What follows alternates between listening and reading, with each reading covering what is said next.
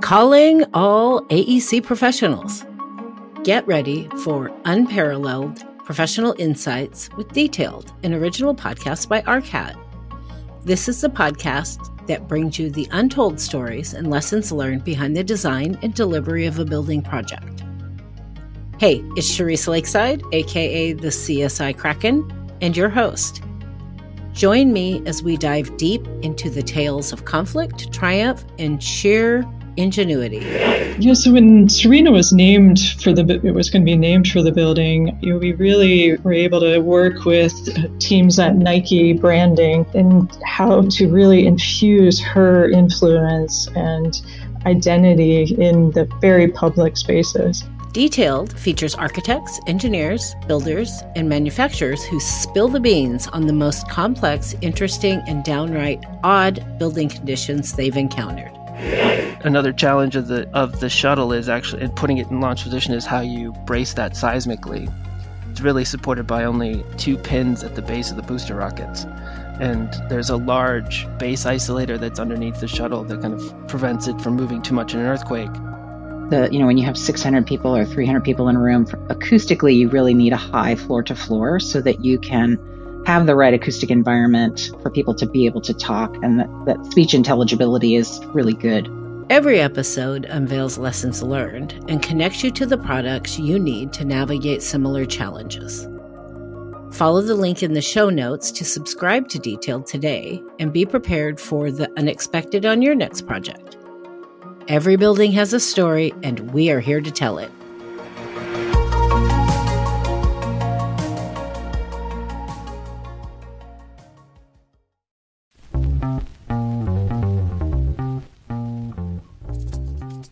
What I think works, both for me and for people who I recommended it to, was start with like 5 minutes, and draw what you like, what you love, what you're excited about. And it can go back to the superheroes again. It can go back to, I don't know, if you like floral elements.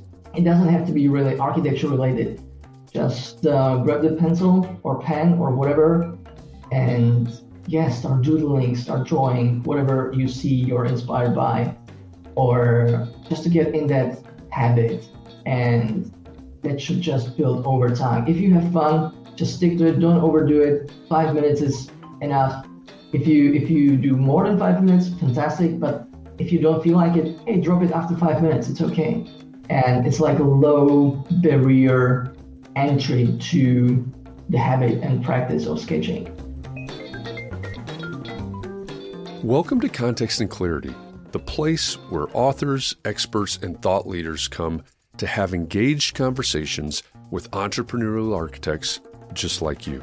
I'm Jeff Eccles, and every Thursday afternoon on Context and Clarity Live, Catherine McPhail and I, and our live audiences that are joining us from all across the internet, have a conversation with a special guest to search for clarity around the things that matter most to you, the architect, no matter what your context is. In this episode, we talk with David Drazil, architect and author of Sketch Like an Architect.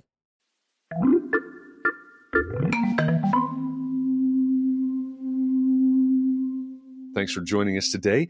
I have a special guest co-host today. You're used to coming here and seeing me, usually without the glasses, but seeing me, and joined by Catherine McPhail. But Catherine, it was on the edge whether or not she was going to be able to make it back from a site visit today. So Chris Novelli, who is another Massachusetts architect, is my guest co-host today. Chris, thank you, first of all, and welcome. Oh, no problem, Jeff. Good afternoon. Hi, everyone. And yeah, I am not Catherine, so hopefully I can, hopefully I can fill in and do just as good of a job as she does. You now have the pressure of carrying the mantle for Massachusetts architects, so just no pressure there. The bar is set really high. You're going to be just fine. But it's great to have you here hosting with me today. So our guest today is an architect, a teacher, a speaker, an author, and I think he's an artist as well. We'll see if he agrees, but I think he's an artist as well. He's the creator of Sketch Like an Architect, the video series, the workshops, the courses, and the author of the book by the same name. David Drazil, welcome to Context and Clarity Live. Hello, Jeff and Chris and everyone else. It's a pleasure to be here and honored. Thanks for having me. Oh, it's great to have you here. We're keeping David up late. He's in Prague. He's based in Prague. He's in Prague right now. And so, first of all, we really appreciate you staying up late. And hopefully the sugary treats can keep you going through this conversation here. Absolutely. No worries. What I want to ask is, because I have been talking about this all week, as you know, we frame our entire week of conversations around the theme that we're going to talk about on Thursday. And so we've talked about simple tools, and we've talked about organizing ideas and developing ideas and things like that. But I have been saying all week that I love going over to your Instagram channel, and it's just sort of therapeutic in a way to watch you sketch and teach how to sketch. I mean, there's something very visceral, something very tactile about that. So the question I have is, have you always been a great sketcher?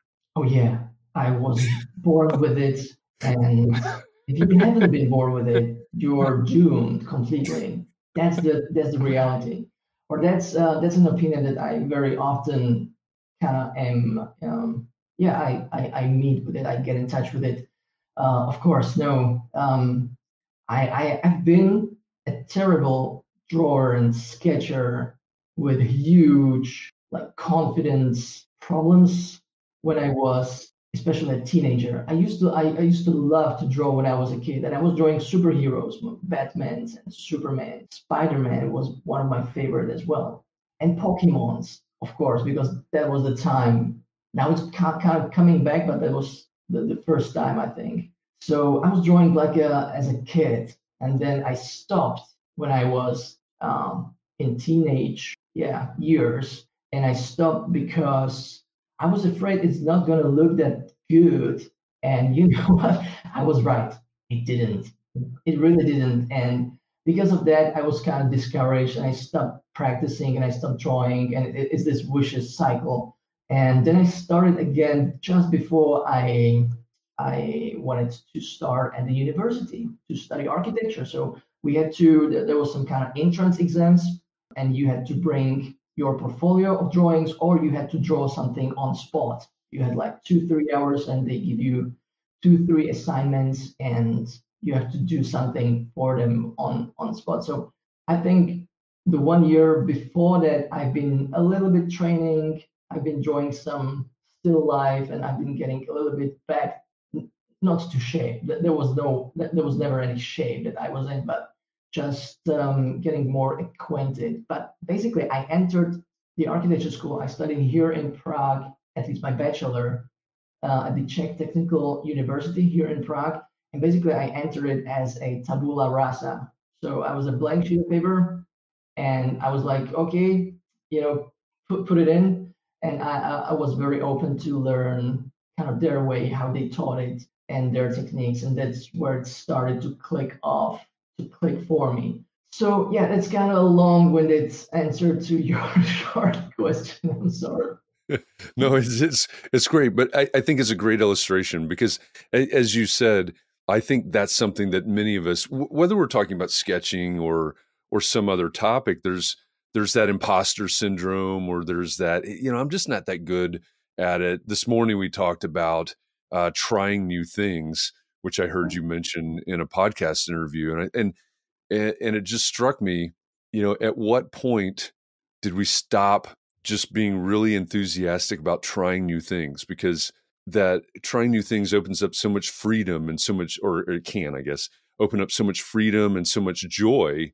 And so, I love the fact that you liked it, you dropped it, you came back to it. And if anybody that's in the audience, just go over to your Instagram is David_Drazil, isn't it? Correct. So go over to Instagram and find David's account there and look at his sketches. Right, these are not the sketches of somebody that that stopped sketching because the Spider-Mans weren't so good anymore. These are sketches of a person that stopped and then restarted and developed a practice, right? So with that comment there, though, David, I'm sure there's a lot of us in the community, maybe not in this group, because I think there's a lot of people who love sketching in this community. But I think that there's a lot of people in architecture that might have done a lot of sketching in school, but then have stopped, right? So do you have any good tips for someone who hasn't sketched for a while and is starting to get back into it? Oh yeah, I think both you and Jeff mentioned the word practice or habit, building the habit. I think that's what worked for me. And the really important part, I think, habit building is a whole another chapter, right? By the way, I loved Atomic Habits, the book, which is amazing. But I would recommend if I'm in any position to give any advice. I usually don't like to put myself there, but what I think works both for me and for people who I recommended it to was start with like 5 minutes, and draw what you like, what you love, what you're excited about. And it can go back to the superheroes again. It can go back to, I don't know, if you like floral elements. It doesn't have to be really architecture related. Just grab the pencil or pen or whatever, and yeah, start doodling, start drawing whatever you see you're inspired by, or just to get in that habit. And that should just build over time. If you have fun, just stick to it. Don't overdo it. 5 minutes is enough. If you do more than 5 minutes, fantastic. But if you don't feel like it, hey, drop it after 5 minutes. It's okay. And it's like a low barrier entry to the habit and practice of sketching. And I think actually that's what worked for me. It felt, you mentioned it already, like therapeutic. That's the word, like more like mindfulness practice. Now it's a kind of a buzzword to be mindful all the time, but I always like to, when I'm brainstorming, when I'm trying to solve something, I always like to doodle or draw, and trying to use that as a tool to help me visualize and understand my own thoughts. It's not about doing fancy drawings or anything polished or presentational. It's about, okay, how can this help me visualize what I'm trying to do here?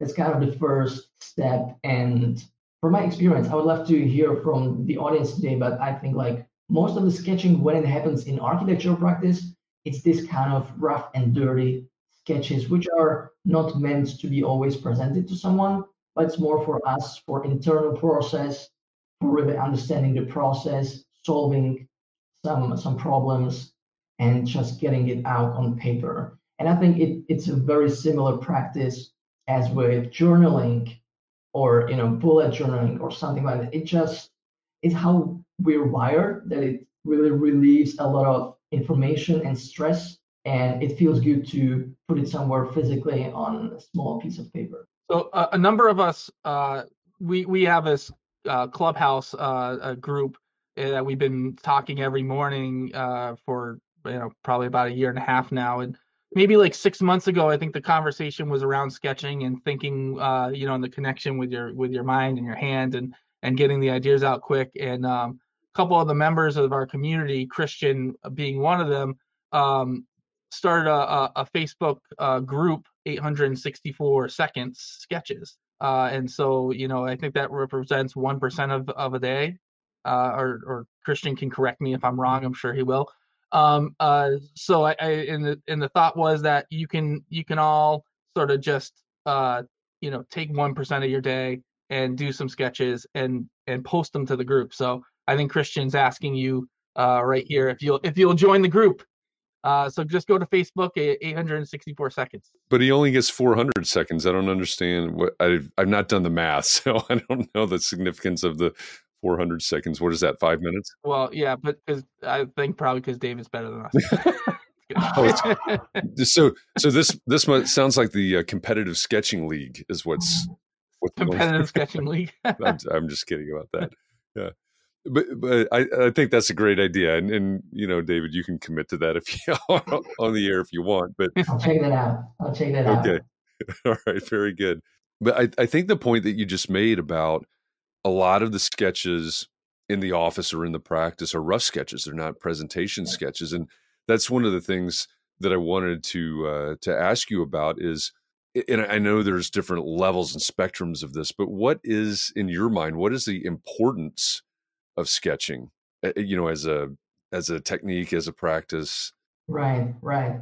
I think we mentioned it already, the really connection between our minds and our hands that's there. And I like to compare it to our normal kind of status quo way of work when we are in front of our computers and we have a mouse and keyboard. I have it in here as well. And I have some screen and user interface, and I'm focused on where to click and what buttons to push and what does that do. And sometimes I forget what I'm trying to achieve because I'm so focused on what I'm trying to tell the software to do. So it's what I'm trying to say. It's a completely different mindset compared to when I use super simple tools like pen and paper, when it's just me and it's very really natural human, and it just flows so much better. It's also connected to the state of flow, right? Where our problem solving skills and our creativity is at its peak. That's where we are in the flow. We kind of forget about everyone else. We are in the zone. We don't kind of perceive time anymore. That's the state that we are very often as kids. And sketching, hand sketching, can be one of the triggers to get there sooner or more effectively as well. So I think the importance is back to the creativity, which is kind of sometimes hard to get with softwares if you are not a super user of a software, meaning that you would be super comfortable in that environment already. It might be hard to get into that creativity when using softwares, especially the complex one, BIM, ArchiCAD, Revit, and similar. And we had an interesting conversation in my summits and in my live stream videos a few years back with other architects, and I loved the approach that there was an internal and external way of communication for or as a use case for sketching. So the rough and dirty sketches that we talked about, that's an example of internal communication. So that's basically for myself. I'm trying to understand my thoughts, trying to solve a problem, I'm trying to brainstorm. So that's an internal way of communication. And then there's external, and that goes more to effective visual communication, meaning that by that image, I make a sketch, no matter how rough or how polished.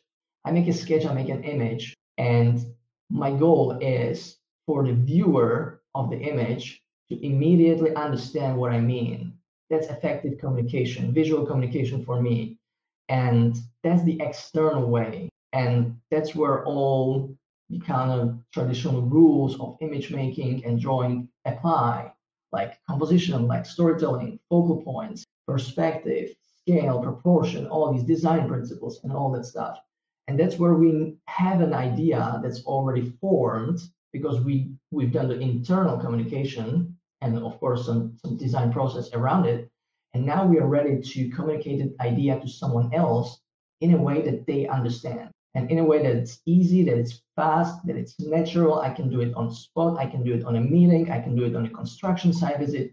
I can do it anywhere without really needing to open up a 3D model software and starting doing my thing. That's not really as time effective. So I would see for us architects and designers these two primary roles: internal, external communication. And now it reminds me a favorite. It's not a quote. It's more of a definition of a designer, and I use it all the time. So you might have heard me say that before, but I really like that, and it completely relates to sketching and the role and the importance.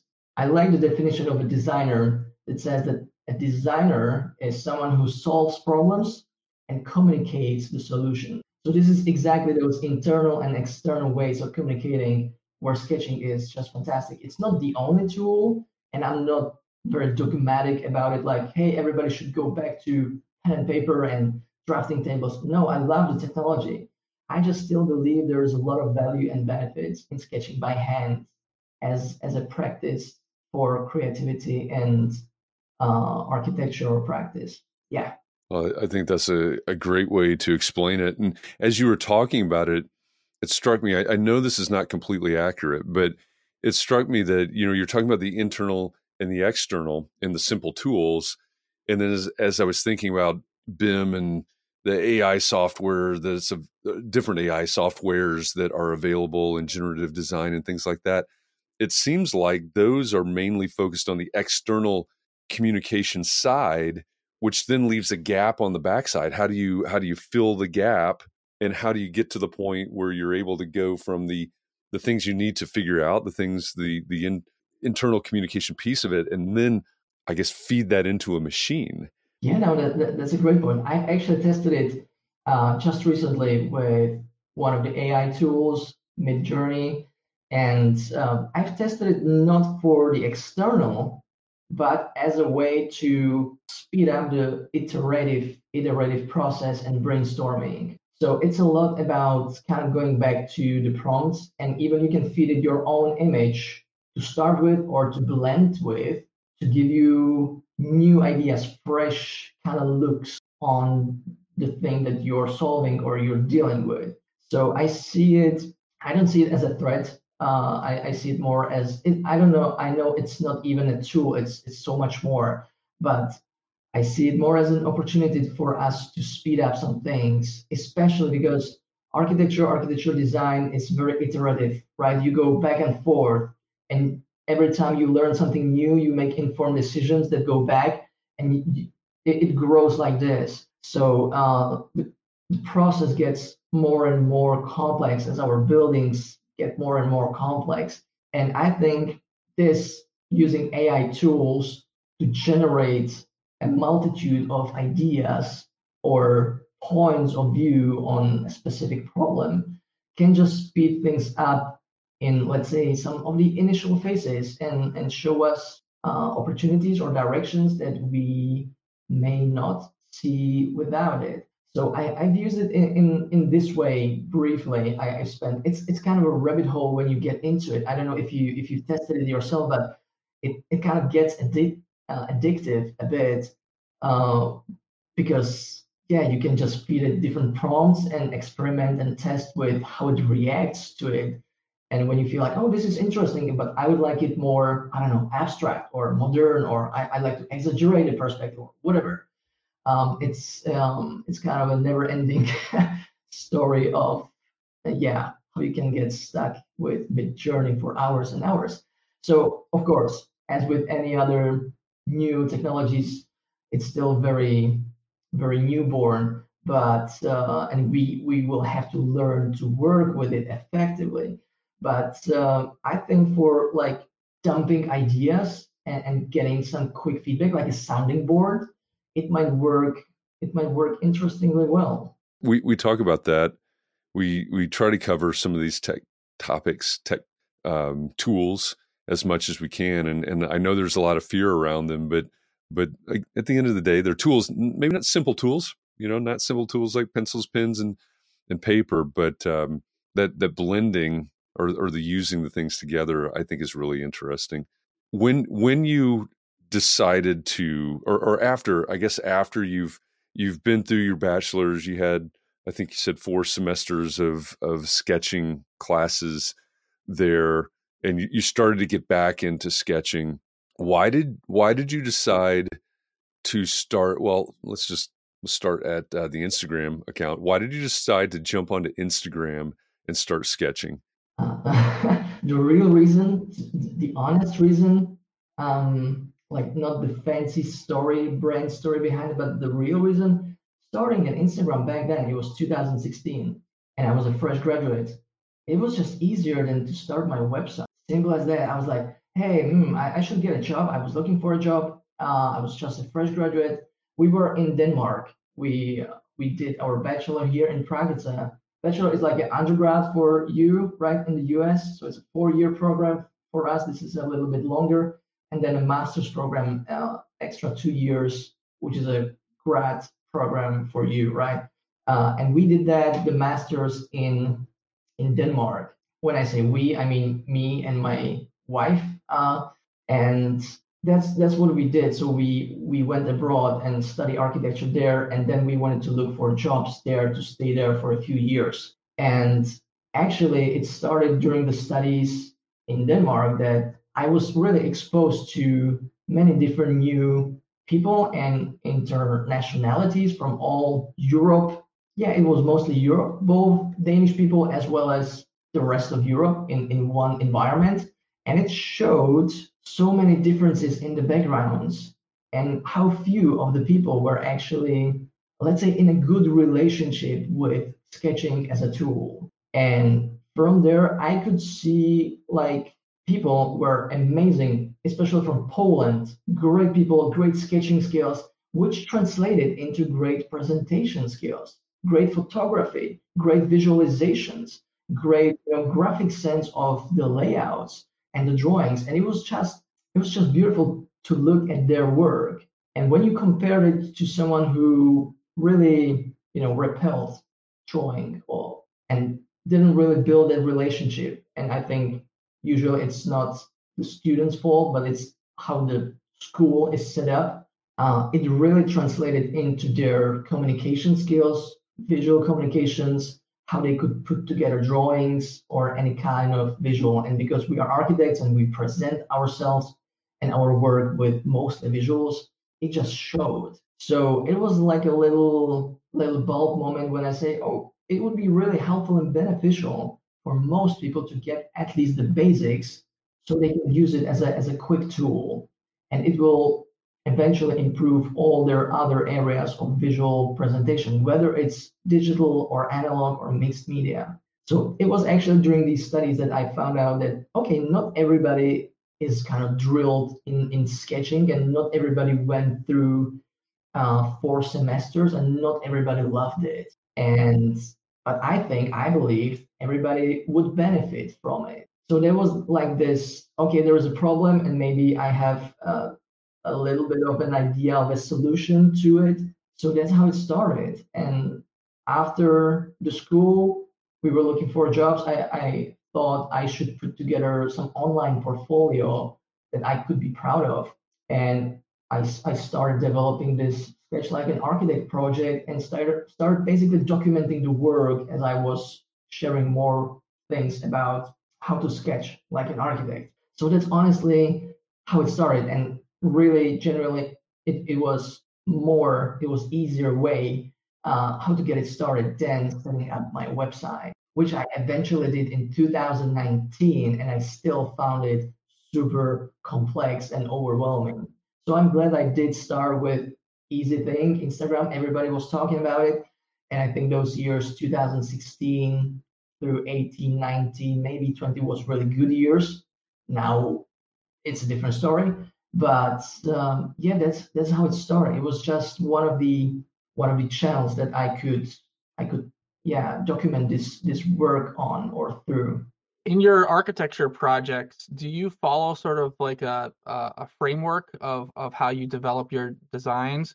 I know we talked a lot about different softwares, and I think that there's a number of people in this community, myself included, who like to take clients more from a rough sketch to a more refined computer model, whether it's Revit with Enscape or what other various softwares out there, and sort of as you meet, you kind of like bring them along on the refinement. Do you have a process that you follow?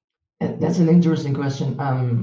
I think my whole bachelor studies were about finding out a process that would feel true to me. And I was like, yeah, you're very new, you're very fresh, you don't know much. But it was like finding myself. And funny enough, in Denmark, we studied at Aalborg University, and they have very kind of strict methodology that they teach you how to design. It's called integrated design process in problem-based learning. It's a kind of long thing, but basically it's an iterative process with 6 phases. And funny enough, I think sketching is like a stage number 2. And what's funny is that they don't teach sketching at that university very much. I think there's like one program, one semester of like observation, how to observe, and that's it. So even though it's a big portion of their iterative process, they don't really give you much of the tools or skills.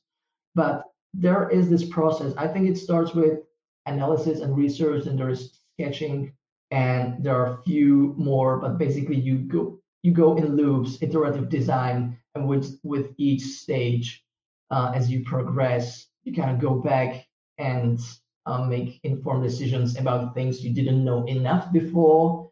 And it's a lot about creating many variations and alternatives. And I mean like 20 concepts, 30 concepts to start with, evaluating them. So it's very much a volume type of approach to work. And then you kind of make assessments on different stages, and then you just push through maybe one, two options that you're happy with, that you see like viable for the design brief or problem that you're solving. So it definitely influenced the way of work.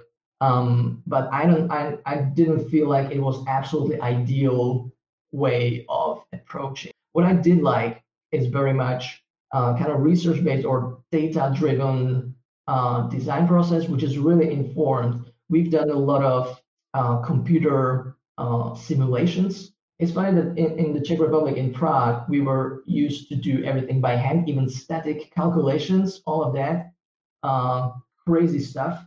But in Denmark, they used different types of softwares for everything. A lot of it was in Grasshopper, in Rhino, where you could create parametric models for static evaluations, for acoustic evaluations, and you created these models to really get the numbers out of it. That also applied for environmental design, indoor environment, as well as sustainability and energy consumption. So we've done all of these simulations, computer simulations. And what I think is nice about it is that, as people like to say, I first I heard it from Tim Ferriss, but it's the things you measure, what gets measured gets managed, right? So you have some hard data that you can compare, and then you can make informed decisions based on. And I think that's really useful. So it's not that artistic approach anymore to I have this vision and I make a rough sketch and I let the team do the hard work and actually create the building out of it, how I think it was, in mid 20th century. But it's a lot more about, okay, we have this set of information, this set of data, what do we learn from them, and how we can optimize to the next iteration to improve the design. So with this, I think it just gets so much more complex. And it reminds me of one specific architectural company, studio, Henning Clarkson Architects. They're Danish. I think they're world known. And I think they do beautiful job. They have a special sustainability department, and they are very much science-based and data-driven company. And I think it shows, it makes a lot of sense. There's still the kind of common sense approach, but it's backed up by numbers as well. So yeah, again, long-winded answer.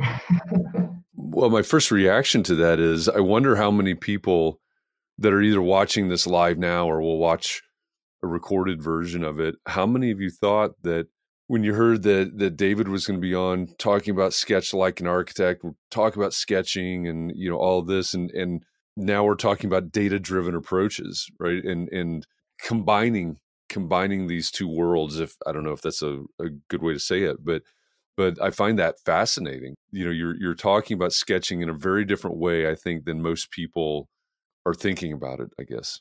I mean, I don't see it as like two opposites or two things that are exclusive, mutually exclusive.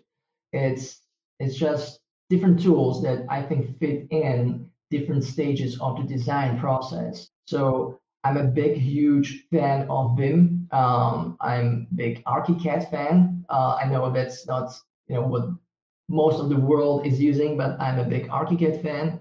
And I used to work for Danielson Architecture in Copenhagen, and they used ArchiCAD. So it was beautiful experience. And I'm generally a big fan of this new technology, AR, VR, even AI. And actually, I was on the path to become or just to follow a path of architectural visualizer, doing visualizations, doing 3D rendered CGI images. So I'm a big fan of that, but I think that there's something romantic as well as like creative and as well as human that still kind of dragged me back to illustration type of thing and sketching and putting ideas on paper. And what I found out, it wouldn't I wouldn't be here if there was not enough demand for it already back then. And I think the technology is a beautiful thing, but over the last few, maybe 2, 3 decades, the technology and the new softwares really overshadowed these kind of crafts that we used to cherish in architecture. I think physical scale model building is one of them. Sketching is another. None of these are used as much anymore because we use software, and it's evolution. We can't stop that. I'm just here to kind of remind few people that are willing to listen that hey, there's still a great use for sketching that might be even more time effective and actually get you quicker feedback. I work actually with a few people. There are architects, interior designers, landscape designers, and one of the things that we work on together is implementing digital sketching as a way of their workflow for them to get quicker feedback from their clients. Let's say an example, you are an interior designer and you're renovating an apartment.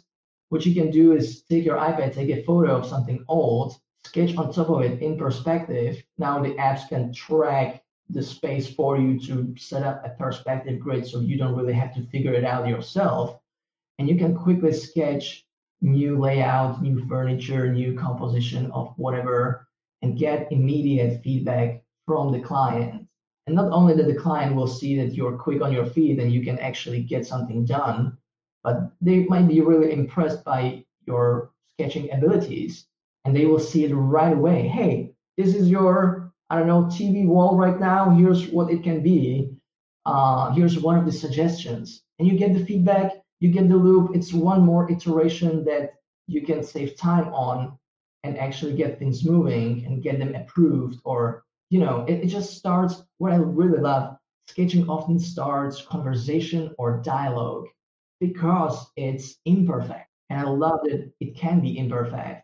And I love that it can be human. And other people, surprisingly, not surprisingly, they resonate with it. And because they see it's imperfect, they are more invited and more welcome to join and take part in the process compared to when I present them with, printed out laser straight lines from AutoCAD drawing, which looks like everything is set in stone. So there's a lot of kind of emotional things that are going on when we sketch and when other people see us sketch and kind of be creative or whatever, right? So I think this fact that it can spark conversations and it can start dialogues instead of one-way communication, I think it's really powerful even today. And it probably won't stop being powerful because we still are human. A minute ago, you said you mentioned emotional, and that was one of the things that I was wondering. Right, when we're, like you said, the internal and the external communication. So I'm figuring things out on the internal side. Now I'm presenting things essentially for someone else to see. But I wondered, as you were describing, even that is when you're doing these sketches that are imperfect. I think that's a great way to say it, and they start or open up conversations. Is that also allowing clients, or whoever the people that were the externals that we're communicating with, is it also allowing them to make their own emotional connection with this idea that you're presenting? Because that's very powerful and it's very valuable. Yeah, absolutely. It's like inviting them to be part of the process. Of course, they are already part of the process, but they don't need to be just the receiver. They can be a really active part. And when they see they're part of the creative process, when ideas start to come, I think it really, grabs them more and attach them to that idea, to the process, and they want to see it through to get the result. So I believe, maybe over time I've learned that this might be also some, human psychology and marketing technique, but that's what you learn kind of after that. Yeah, inviting your audience or your viewer or your collaborator, client, contractor, boss to be part of that really kind of makes them more attached. As simple as that. So I think this really works and gets us also closer on a human level. We earn more trust with whoever it is, and we are suddenly on the same boat. We are not on the opposite sides of the table. Like, hey, here's the budget. I can't make it this cheap. Let's figure it out. No, it's, hey, we have a common goal. We have a common project that we are both partaking, just different roles. So let's make it the best it can be. So I know this sounds all romantic and stuff, but it actually works like that with these examples that I mentioned, because I hear that from these people, whether they are practicing architects or interior designers, I hear it quite often, and it gives them better results. So yeah, that's my experience. I would love to hear from people in the audience if this resonates, or if they haven't really experienced something like that. That's all the reason more to practice your sketching, because that example that you gave of working with a client and having them become involved in the process, if you're too reliant on technology as a crutch, well, then you're gonna say, what are you gonna do? Oh, sorry, I like those ideas. I'm gonna go and model them up, and I'll come back in 2 weeks with Exactly. something, and then Exactly. Yeah, and that's those are good questions as well. So if you're out there in the audience, tell us about your experience with sketching. Tell us what you do with sketching, and also tell us your experience in sharing your sketches with your clients or whoever those, the people that you're presenting the ideas to. Just type that into the comments wherever you are, Facebook or LinkedIn or YouTube, and let us know what you think about what David has been saying. Now, you started teaching. I guess it starts with the Instagram story, right? But you started teaching people how to sketch. Who are you teaching how to sketch? I would say it's generally it's two buckets of people, two types of people that I think it's easy to describe it on. One bucket is professionals, and whether they are students or already practicing professionals, they are, yes, architects, they are interior designers. I'm working now also with a landscape designer or architect. I've had people in my course who are civil engineers, or even how is it called, like IT architect, people who don't really design architecture, but they need kind of visual sketching and sketch note taking, and kind of putting their ideas on paper in a structured way. They were there as well. It's a minority, but still.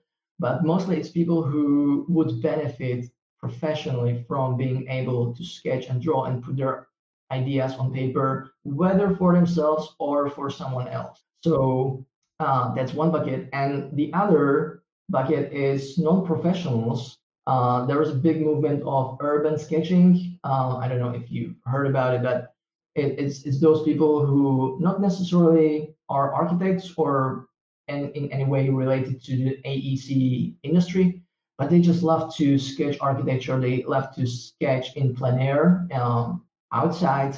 They love to take a coffee on Italian Plaza and sketch the local church, or this kind of thing. And they use pencil, ink, watercolor very often.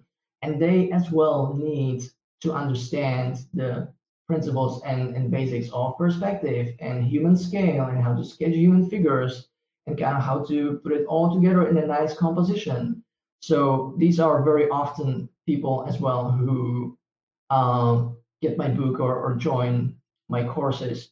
So yeah, two groups of people, and they are actually quite equal. I think it's not like 80-20, it's pretty much more like 50-50 of people who are non-professionals as well as professionals. Yeah.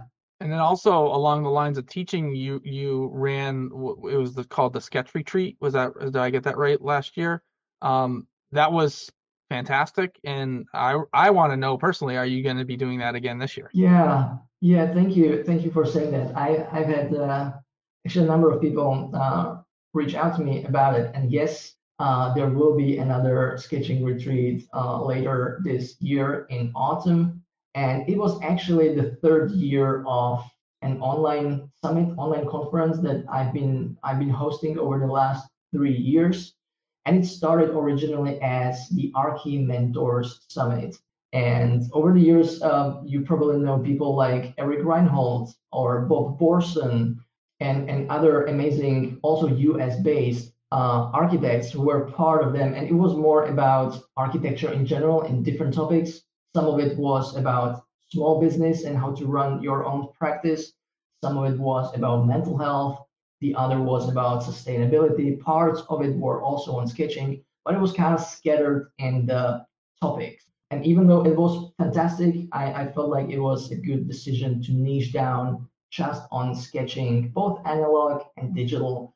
And that's what this sketching retreat was about. And it was the third year. It was a lot more focused, but it was by far the most successful one in terms of the engagement and excitement and number of people. We had almost 15,000 people to join us. We had over 30 great instructors who were contributing with their expertise in their workshops, teaching different techniques that are very much kind of their own, how they develop their style and what they do. So it was a nice mix of both analog and digital drawing techniques, and it was fantastic experience. So it's really a lot of work to pull it off, but it's so much worth it, and we've got so great feedback, and for sure we are doing it again this autumn. Fantastic. I love that. 15,000 people sketching. That's really amazing. And if I remember correctly, too, it was free too, Yeah, right? It yeah. wasn't. It was so yeah. So everyone out there, I mean, next fall, I mean, keep your eyes out. And I think there was a paid side where you get like sort of like lifetime access to the videos. But if you wanted to go and I think you had a week or so to Exactly. watch all the videos. It's a kind of this hybrid model where it's free for everyone. It really is. And as normal conferences, it just takes certain, period of time, usually 3, 5, 7 days. I think we kept it open for 6 or 7 days, absolutely for free and no restrictions. And if you like to get, we call it VIP ticket, of course, if you'd like to get just lifetime access to all the material plus some bonuses, there was a small fee, which was actually shared with also all the instructors. So you were kind of, it was a small thank you gesture for everyone involved as we shared the profits. So I run it in this kind of hybrid model, and I found that it works best for really everyone, win-win-win for instructors as well as attendees. So yeah, it's been working really well like that, and I think we do it in a similar fashion again this year. I love it. So where should we go to watch for that announcement? Is it best to go to your website or on Instagram, or where do we need to keep watching so that we're ready to sign up? The website is the place to go. sketchlikeanarchitect.com. The best, most updated, first to know people are on my email list, are on my newsletter, and I like to treat them a little bit special. Sure. They know everything in advance, and they are treated in different ways than on social media, which is kind of more broad. So yeah, sketchlikeanarchitect.com newsletter, and that's probably the only place. And you'll be sure to be the first to know about anything interesting related to sketching. Of course, the sketching retreat included. I love it. I love it. So the sketchlikeanarchitect.com, that's the URL. Go over there and check out David's website. So I know you said it was technical and it's complicated and all that, but I think the website is beautiful. It's efficient, and I think it works really well. So go check out sketchlikeanarchitect.com, sign up for the newsletter so that you can be one of the first to get signed up, to hear about, and then get signed up for the retreat coming up this autumn. David, first of all, thank you for everything you do. Like you said, I very much love going over to Instagram and watching you sketch, hearing you talk about it. seeing the demonstrations and learning as I go. It's very cathartic. So thank you for that. And thanks for this great conversation. Thanks for joining us and encouraging us to think about sketching in different ways probably than we already have, and giving us the freedom to explore sketching even further. Fantastic. Thank you so much, both to you, Jeff, and Chris, for the invitation, for having me. I've enjoyed it so much. And yeah, if there's any follow-up questions, I'm always happy to help. Don't be afraid to reach out. And yeah, it's been a pleasure. Thanks again. Oh, absolutely. Thank you. Chris, thanks for co-hosting with me today. No problem. David, thank you again. And for everybody else that's out there, thanks. We appreciate all of you. Please be well, stay safe, keep those around you safe and well. Find a little bit of time to breathe, relax, find a way to rejuvenate. We do this every day. We're 700 and some odd conversations in at this point. So you've got to pace yourself. Thanks for going along this journey. Thanks, everybody. Well, what do you think? Did you hear something in this conversation that you can use, maybe in your practice or even in your life? If the topic of this conversation is of particular interest to you, every week in the EntreArchitect Network, I host the Context and Clarity Classroom.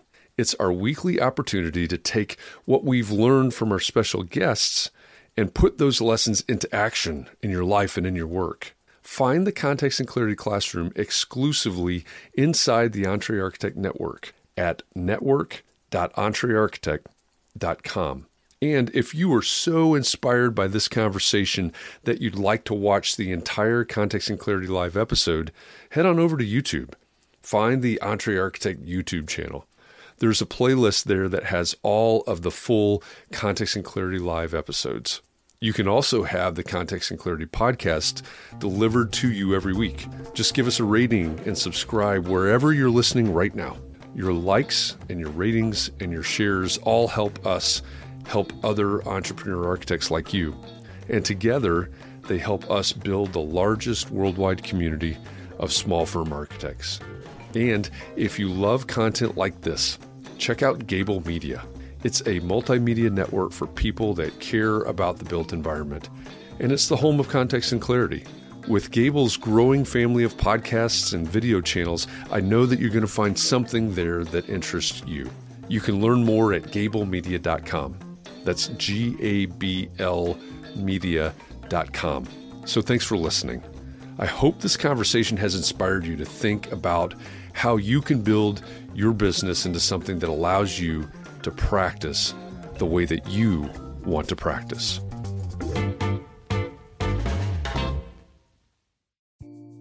Imagine earning continuing education credits while doing exactly what you're doing right now. Well, you can. Gable Media has revolutionized the way you earn your continuing education credits with a groundbreaking approach. Forget running around town and scouring the internet for credit-worthy courses. Fulfill your CE requirements effortlessly by listening to engaging podcasts just like the one you're listening to now. Our podcasts are designed to educate, entertain, and inspire, all in a user-friendly environment. But wait, there's more. Architects, Gable Media is also approved as an AIA continuing education services provider. Upon completion, we handle everything, from reporting your hours directly to the AIA to storing your certificates in your personal Gable Media profile for your self-reporting needs. So follow the link in the show notes and start earning your credits in the most innovative and entertaining way possible with Gable Media.